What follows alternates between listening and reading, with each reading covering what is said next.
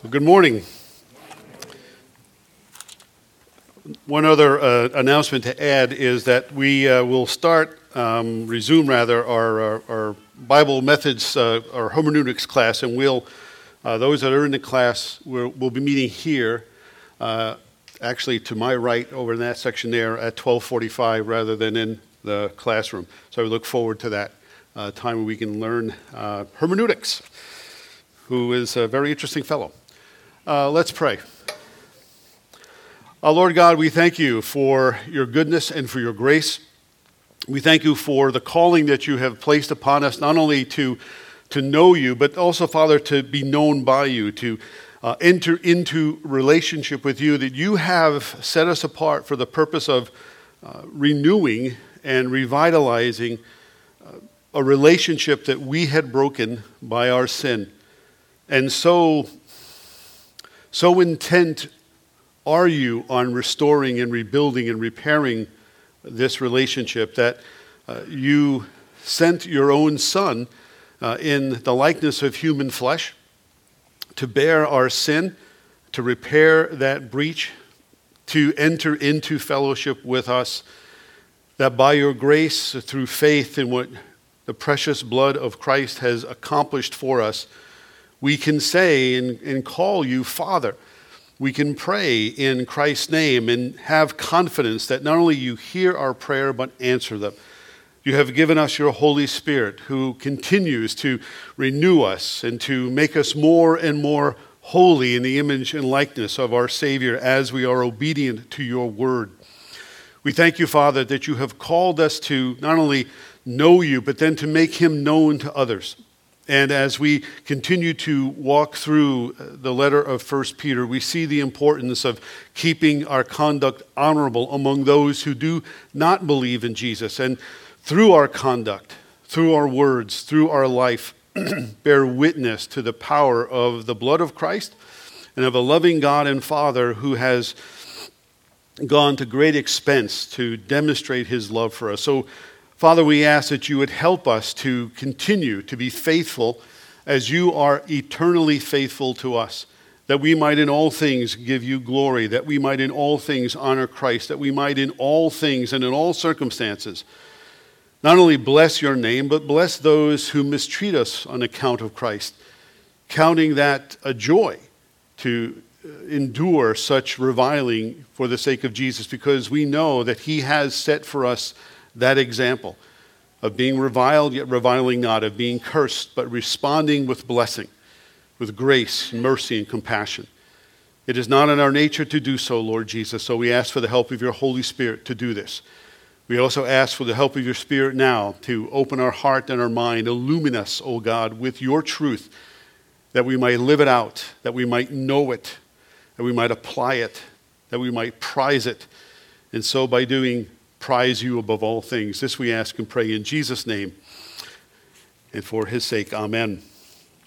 Now I had the whole context read there from 8 to 17, but we're going to focus on those two sections one at a time. So we'll look at verses 8 to 12 this week and then 13 to 17 next week. And it certainly comes in the context, as I mentioned in my prayer, about conduct and lifestyle in the presence of those who don't know who Jesus is. And then in this section, just for a moment, Peter turns to our behavior within the family, within the church.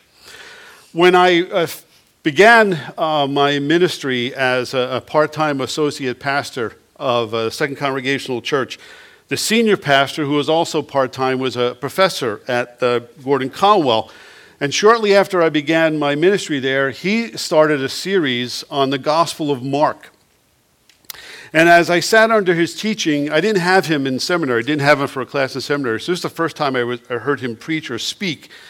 I soon realized that sermon after sermon, one of his favorite words, one of his favorite phrases that kept coming up in almost every sermon was the word recapitulate. That as he talked about Jesus' ministry in the Gospel of Mark, not a sermon passed by where he didn't mention at some point that Jesus recapitulated some aspect of an Old Testament prophecy, or he recapitulated some aspect of an Old Testament teaching. And I must confess that in my ignorance at that time, I really did not know what the word recapitulate meant. So I went home and I got my Webster's dictionary, and I learned that recapitulate, the shortened version of that, is recap. And I know what that is because I've watched lots of baseball games, and at the end of the baseball game, the sportscasters give a recap of what happened. So to recapitulate something, I learned, is to review, to repeat, or to summarize something that has already been said. With that in mind, let's recapitulate what we have learned so far from Peter, going back to 1 Peter 2:12. So that to recap everything that Peter has said from 2:12 on is working on this one premise, this one central command, that we keep your conduct among the Gentiles honorable, so that when they speak of you as evildoers, they may see your good deeds and glorify God on the day of visitation. And I just want to point out, I think I did when I preached that verse, just to point out once again, Peter says when they speak against you as evildoers, not if. So he is talking about not a potential, but a definite. That when we are accused of being evildoers, that in the name of God we do things that are exemplary of Christ, and it is interpreted by those who don't know Jesus as something evil, our accusers nevertheless will see our good deeds, and Peter says one of two things will happen. Either they will glorify God by trusting in Christ, or they will glorify God on the day that he judges them for their sin by refusing to trust in Christ, even after seeing the good deeds that we do in his name. So that as we move forward from verse 12 of chapter 2, we saw that in verses 13 to 17, Peter describes, he fills out, if you will, what the card of honorable conduct looks like. This is still under the title of recapping here. We're recapitulating some things because it's important, because this flows into what's going to come next. So essentially he defines honorable conduct in 13 to 17 as being good citizens, submitting for the Lord's sake to every human creation. Then in 18 to 25, he extends honorable conduct to slaves, telling them to submit to their masters, whether they are good or unjust. And that woven into this instruction that he gives to slaves is his sobering awareness that some of them may indeed suffer unjustly for doing good.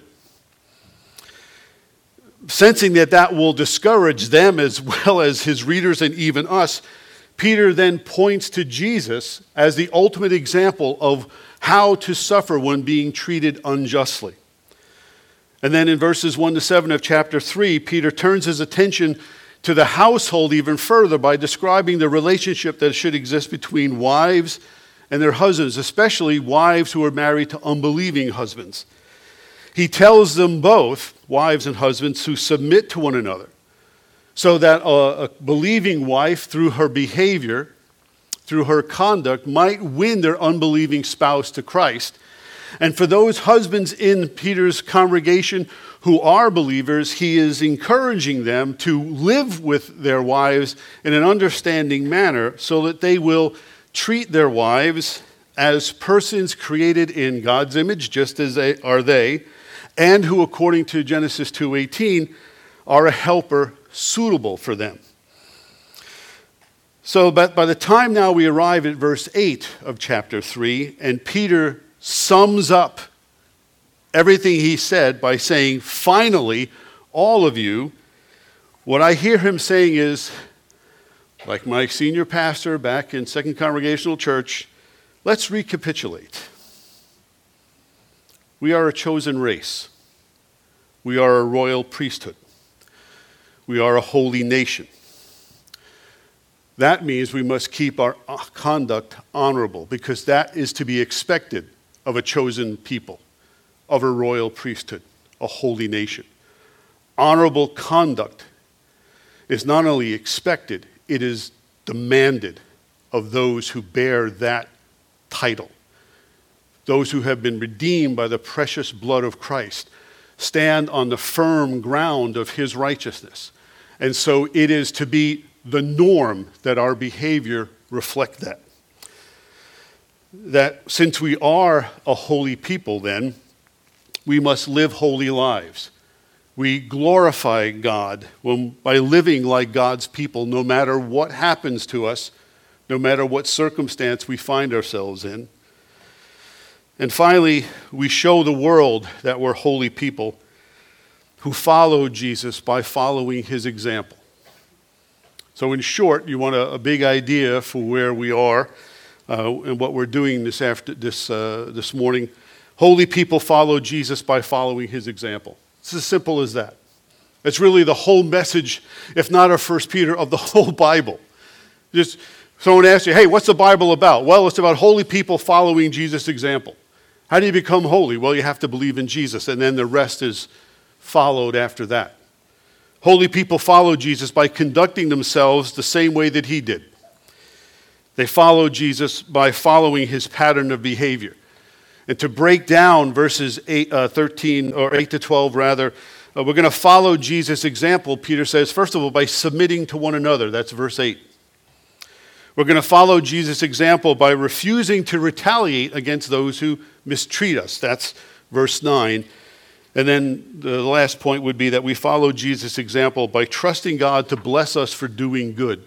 That's the point of him quoting from Psalm 34. So let's unpack that. So verse 8, we follow Jesus by submitting to one another, because that's really what he's talking about when he says there in verse 8, all of you have unity of mind, sympathy, brotherly love, a tender heart, and a humble mind. Because after telling us how we need to behave toward those outside the church, Peter now turns his attention, as he has already begun when he starts talking about slaves and masters, husbands and wives, he now turns his attention to how we behave toward one another inside the church. Because when you think about it, the last thing that unbelievers, those folks who are outside the church, the last thing that they need to see is people who say they follow Jesus fighting with one another. Peter's words here simply echo that of what Jesus said in John 13, 34 and 35. A new commandment I give to you, that you love one another, just as I have loved you, you also are to love one another.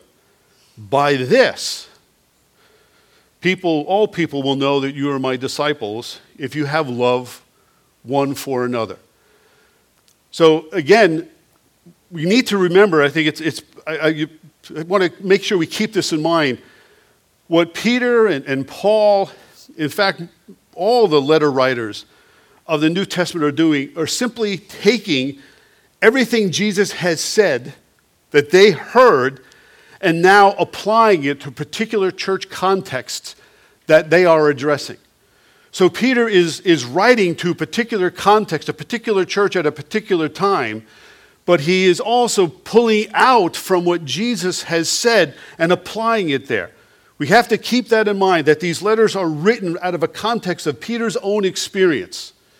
His own experience of grace, his own experience of conflict, his own experience of forgiveness, his own experience of learning what it means to be loved and to love others with whom he disagrees. A similar echo to this is found in Paul's letter in Philippians 2, 3 and 4. There Paul says, do nothing from selfish ambition or conceit, but in humility count others more significant than yourselves. Let each of you look not only to his own interests, but also to the interests of others. We read that verse, and it's almost second nature to us, particularly if you have grown up in a church or if you have known Christ for a very long time. And I think because these words are so familiar to us, we lose the sense of how countercultural and counterintuitive these instructions are to the people of Peter's day.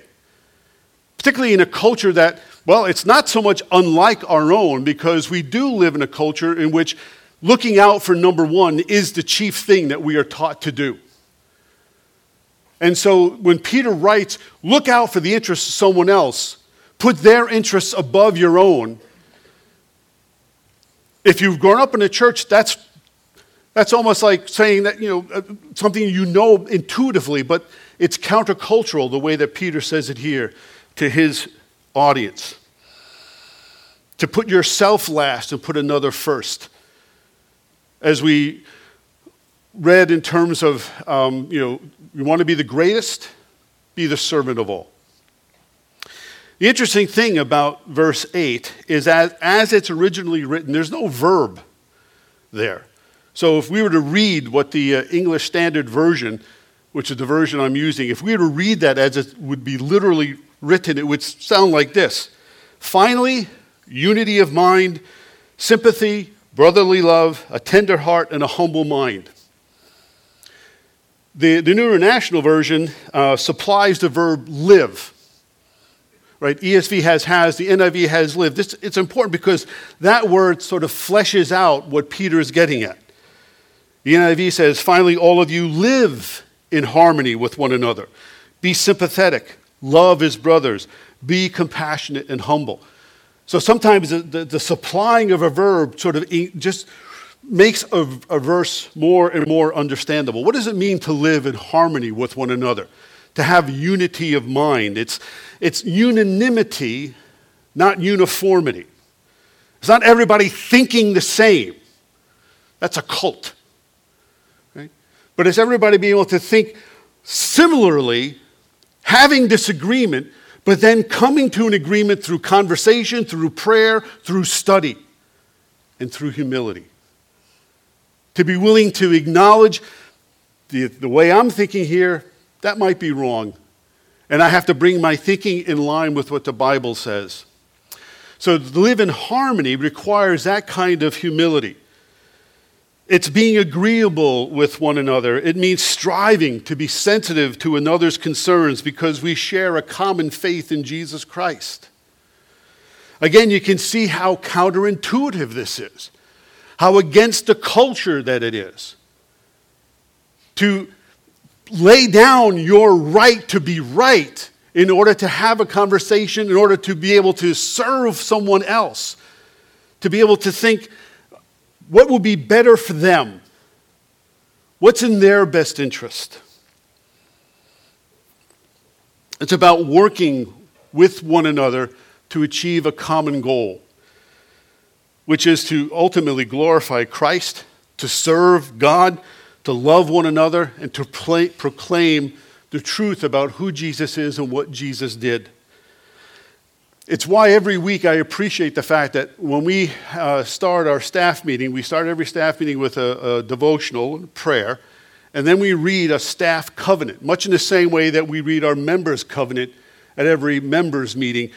We have a staff covenant, and the last paragraph of that covenant deals with what it looks like and what it means to live in harmony with one another. It says that as a team, we choose to covenant with each other to be Christ-like in our relationships and with others by being dependable, encouraging, gracious, honoring, humble, joy-filled, patient, teachable, and transparent. That's why the staff is so nice. Because we're striving to keep the terms of that covenant. But then it ends with this. Because we're not always going to be tender-hearted. We're not always going to be gracious. And so we have this line, that in the event of miscommunication, frustration, or conflict, we agree to call a pause, listen, and accept responsibility for our actions, be understanding of the other person's concerns, and to seek reconciliation. That's living in harmony. That's, in a sense, taking the moment to think, wait, this is what I heard you say. Is that correct? Because that's how I heard it. And then you begin the process of clarifying and reconciling and understanding. Because the church, when you come right down to it, the church is not the place to play tug of war. It's a family-oriented community where everyone is pulling in the same direction, toward the same goal. That rather than being guided by self-interest or what we think is right, we are led by the Spirit. And we're guided by what God says is best. Knowing full well, the proverb that says the plans of the heart belong to man, the answer of the tongue comes from God, Proverbs 16:1. Right? There is a way that seems right to a man, but in the end it leads to death. That's Proverbs 14:12. So we lay our plans on the altar of Christ and think, is that going to promote the common good? Is that going to promote the health of the church? Is that going to promote the glory of God? Do nothing from selfish ambition, as Paul would say, or conceit, but in humility count others more significant than yourselves. Let each of you look not only to his own interest, but also to the interests of others. So that when we live in harmony with one another, the natural outflow of that is that we are sympathetic toward one another. We weep with those who weep. We rejoice with those who rejoice. And sympathy is never a wasted emotion. We tend to think of sympathy as an emotion that accompanies a sad time, but it also can accompany a joyous time. I can remember when we wanted to tell our parents and siblings that we were expecting our first child, and how frustrating it was that no one answered the phone. It's like they were all busy. You've got this great news, and you've got to wait. That was before cell phones. You had landlines, and you had this annoying, which was the busy signal. It didn't ring incessantly until you got somebody, this automated voice that said, so-and-so, and then you had this very monotone voice, is not at home. Right? When someone has good news to share, you can sympathize with them by really rejoicing with their good news. And then when they have bad news to share, the way that you enter into their suffering is not by saying, boy, it must be tough to be you. Sometimes the best response is silence, a nod of the head, and if it's permissible and appropriate, a hug, an embrace. And if you're truly and sincerely moved, even a tear. Some people are naturally sympathetic. Right? They cry at the end of sad movies. They cry at the end of happy movies. Jill and I will watch a movie together, and we'll end up, weeping, and we'll say, well, that was stupid. And we just sort of, okay. You compose yourself. Right? But when someone shares with you sad news, they've lost a child, a relationship is broken, they've lost a job, or they just have had a frustrating day at work, right? The temptation is, when I was playing baseball, just shake it off. Right? Just walk it off. You'll be fine. Don't say that. You may be able to do that, but you don't know that the person who has shared it with you knows that or is able to do that. I had a friend who worked in a power plant, and they had those metal steps with the serrated grating. And he had a friend with him, and his friend stumbled, and he banged his shin against the edge of that metal step. You ever do that? That hurts. And his friend just sat down and put his head in his hands, and he just rocked back and forth and moaning. And my friend said, Bill, you okay? And he said, yeah, I'm just letting the pain pour forth. When someone is in pain and you're there with them, you don't have to do anything. Just be there with them while the pain pours forth. You can even really help them by praying for them silently under your breath. Comfort them. Give me wisdom to know what to say and what not to say. Being sympathetic, you can learn to be sympathetic by following Jesus' example. We can learn to be sympathetic by reading the words of the Scriptures. Paul says, God is the Father of mercies and the God of all comfort, who comforts us in all our affliction, so that we may be able to comfort those who are in any affliction with the comfort with which we ourselves are comforted by God. Now I understand that some hurts are more easily shaken off than others. And then there are some hurts, like poor Bill, this require the pain to pour forth. And that requires comfort. That requires understanding. And to offer such comfort is more than a responsibility. It is our privilege.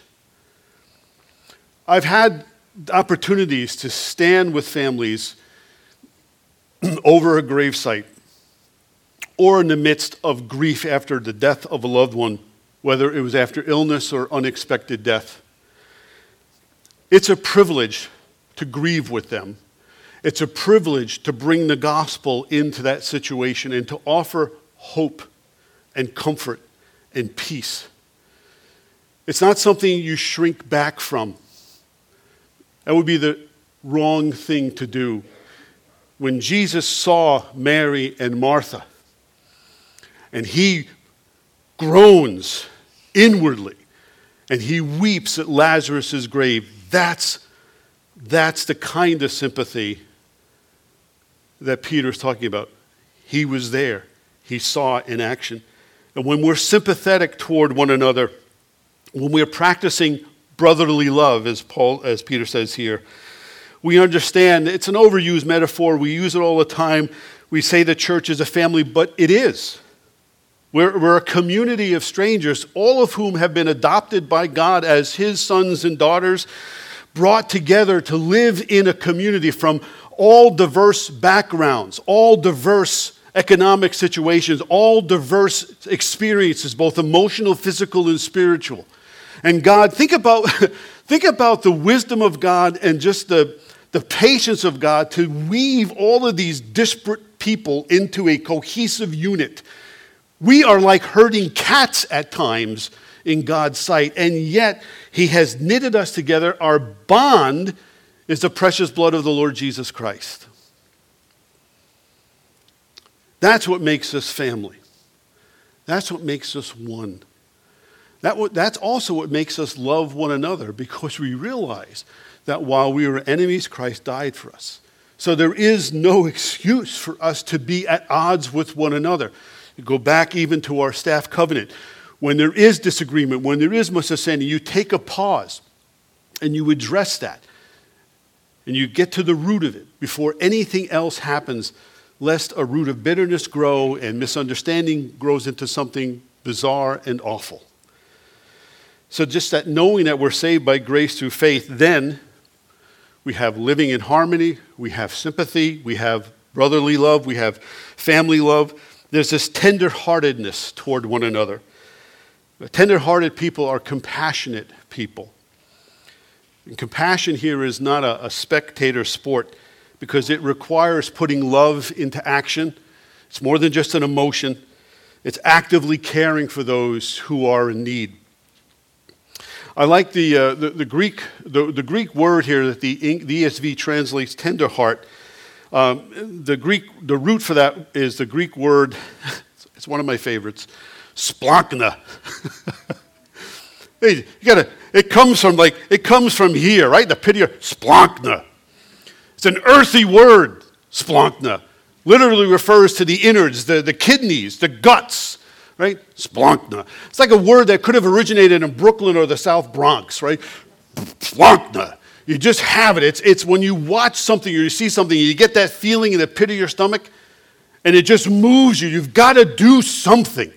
It's just this visceral reaction to an injustice, a visceral reaction to a suffering, a visceral reaction to something that is not right, and you feel compelled to do something to make it right. That's splankna here.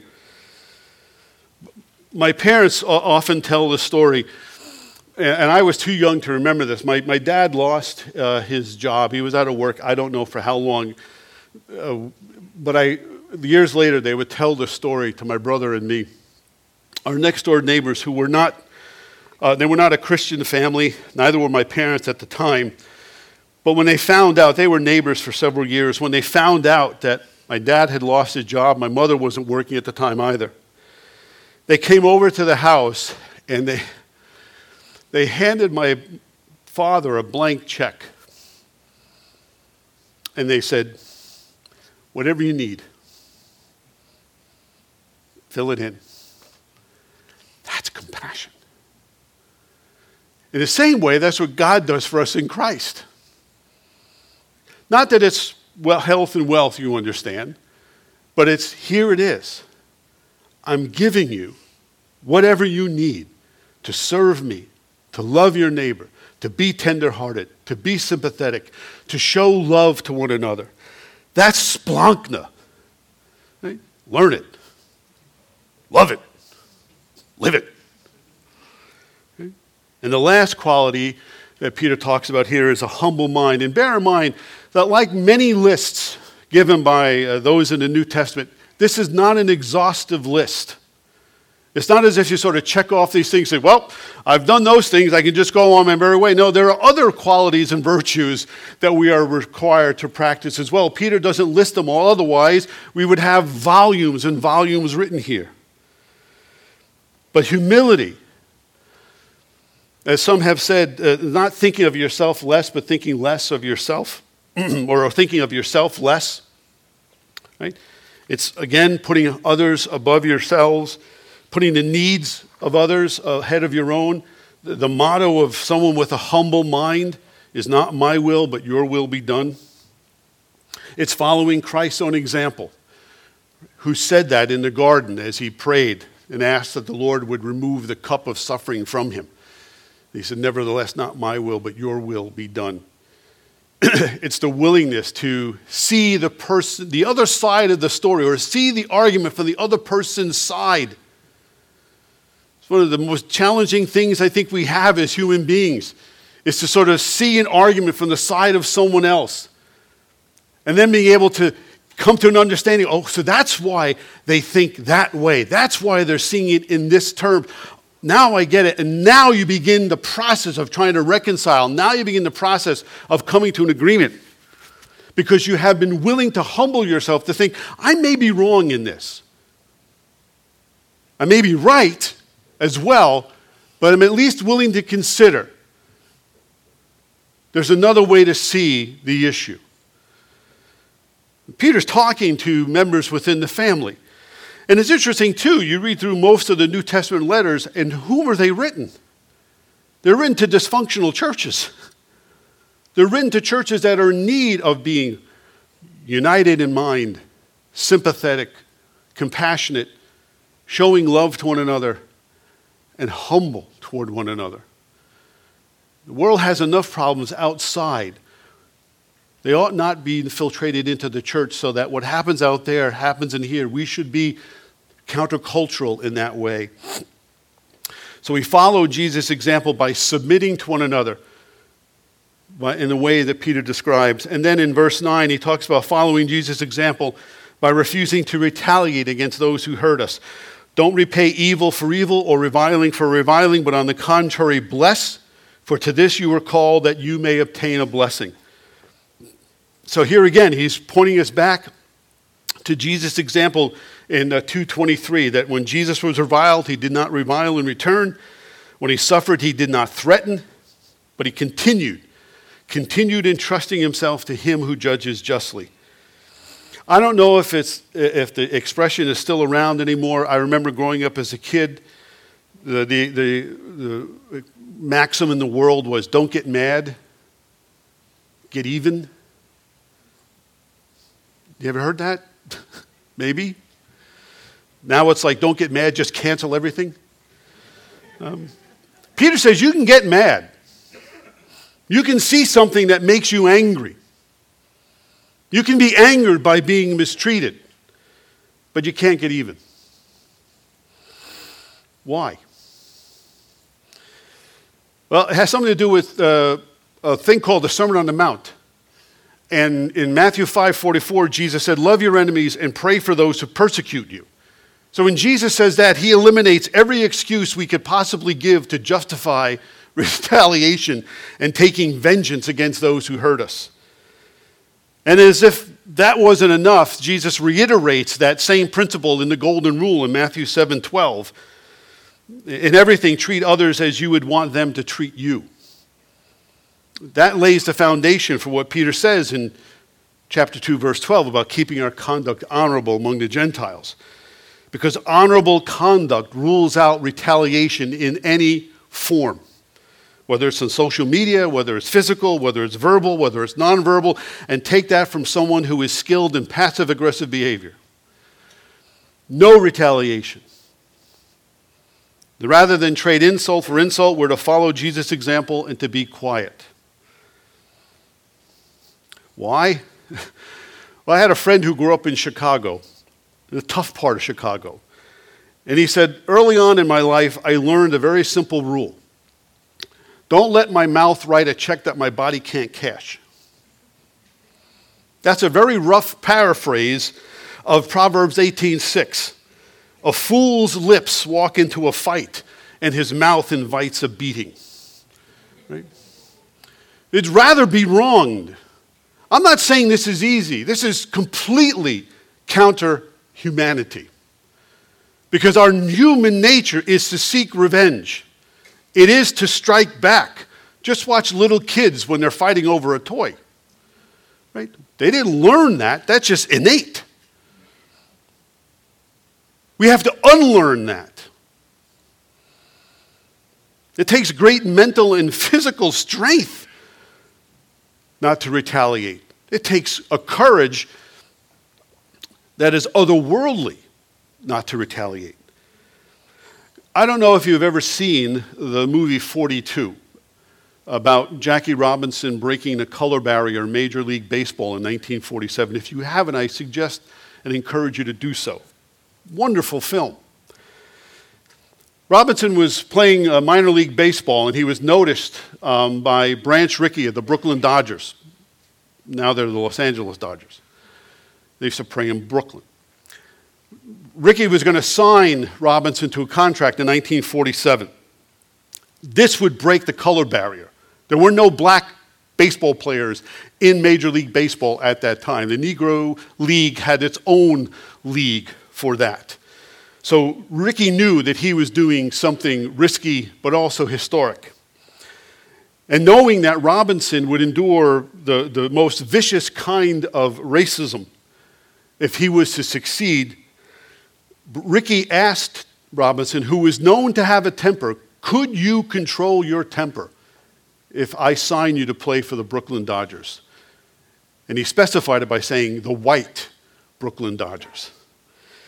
And when Robinson said he could control his temper, Rickey then began an epithet of racist words and laid out situation after situation, calling Robinson all sorts of names, poking at him. And then finally, after he stopped, Robinson says, I get it. You want a man with the guts not to fight back. And with that, Rickey's tone softens. He says, no. I want a man with the guts not to fight back. People aren't going to like this. They're going to do anything to get you to react. Echo a curse with a curse, and they'll hear only yours. Follow a blow with a blow, and they'll say, the Negro lost his temper, that the Negro doesn't belong. And here's the line. Your enemy will be out in force, and you cannot meet him on his own low ground. We win, said Rickey, with hitting, running, fielding. Only that. We win if the world is convinced of two things, that you are a fine gentleman and a great baseball player. And like our Savior, you got to have the guts to turn the other cheek. That's the commandment that Robinson had to follow his entire rookie year. And if you have seen the movie, you know there was an incident in Philadelphia where the manager of the Philadelphia Phillies unleashed a barrage of epithets. And Robinson did not retaliate. If he did that, right? If he didn't retaliate, he would stay on the team. He would make history. And in the movie, there's a dramatic pause after Rickey says, like our Savior, you got to have the guts to turn the other cheek.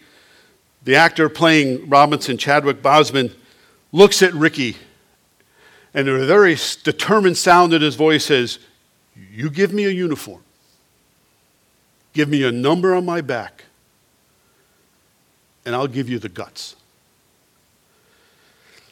We may never have to endure the kind of racism and mistreatment that Robinson faced, or any others, because of their faith. But like him, God asks us to have the strength not to fight back. That like our Savior, we must have the courage to turn the other cheek.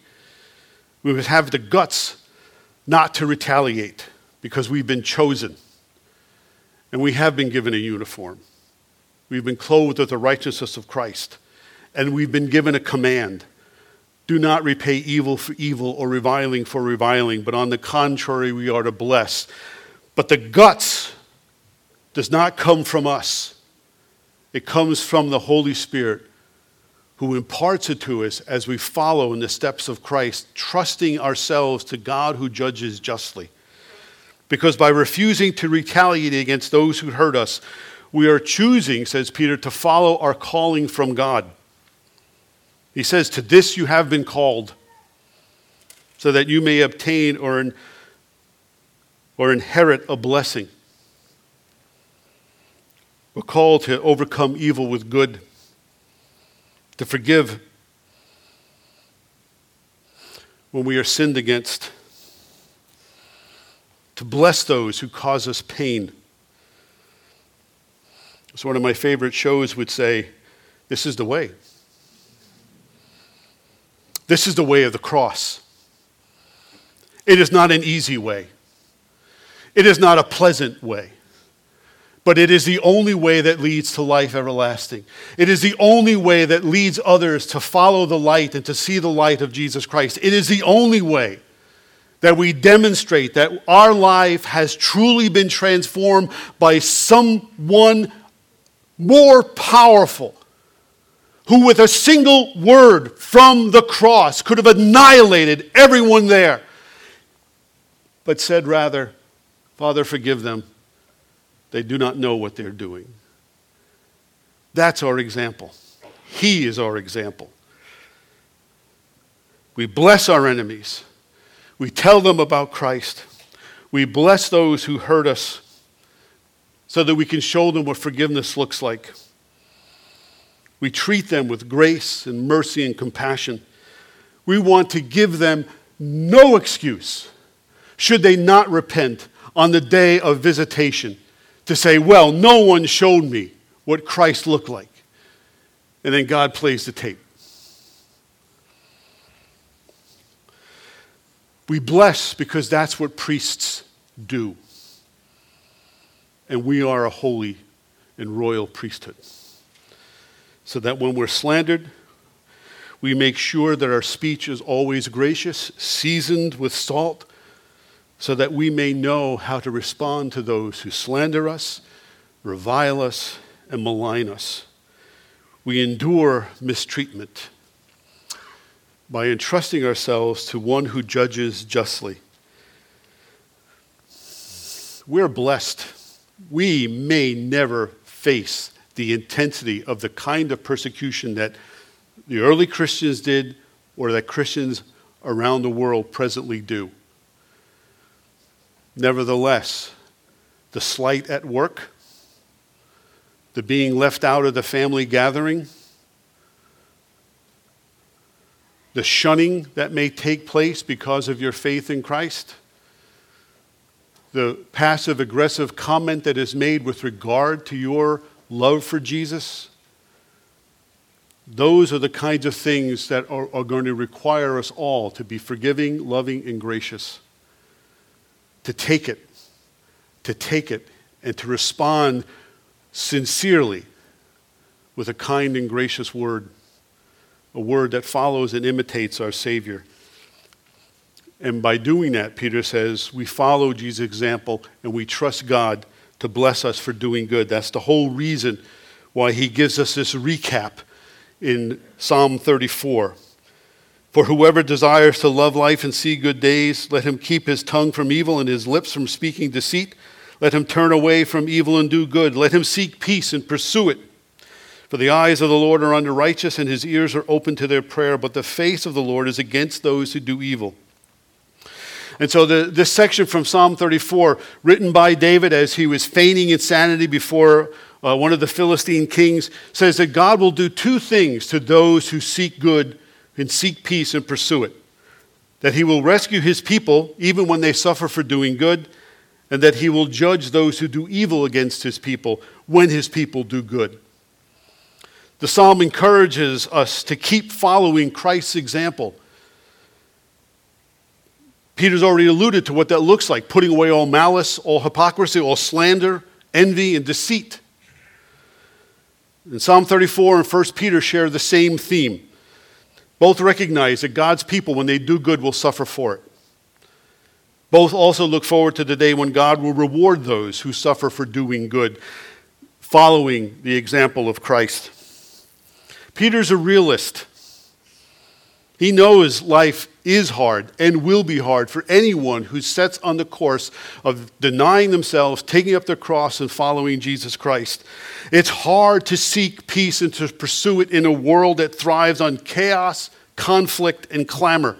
Why do you think all the news channels succeed so well? They thrive on conflict. When was the last time you saw an hour devoted to good news? But it thrives on news in which one side is pitted against another. This is the world in which we live. This is the world in which God shakes us into it as salt from a shaker to preserve, to make salty, to increase a desire and appetite and a thirst for the righteousness that comes only from God himself. Peter's a realist, but he's not a pessimist. He's just simply telling us the way it is. And he's simply only doing what Jesus said on the night that Jesus was betrayed. After going through all of this wonderful encouragement about the coming of the Spirit in John 14 and 15, at the end of John 16, Jesus says this, knowing what is going to happen to him, knowing what will happen to his apostles, says, I have said these things to you, so that in me you may have peace. In the world, you will have tribulation. But take heart. I have overcome the world. And Jesus knew what was going to happen to him. And yet what does he do? He doesn't plan his escape. He doesn't lay plans for revenge. He simply says, trust me. Trust in the one who has called you. Stand on that firm ground. Find your peace in me.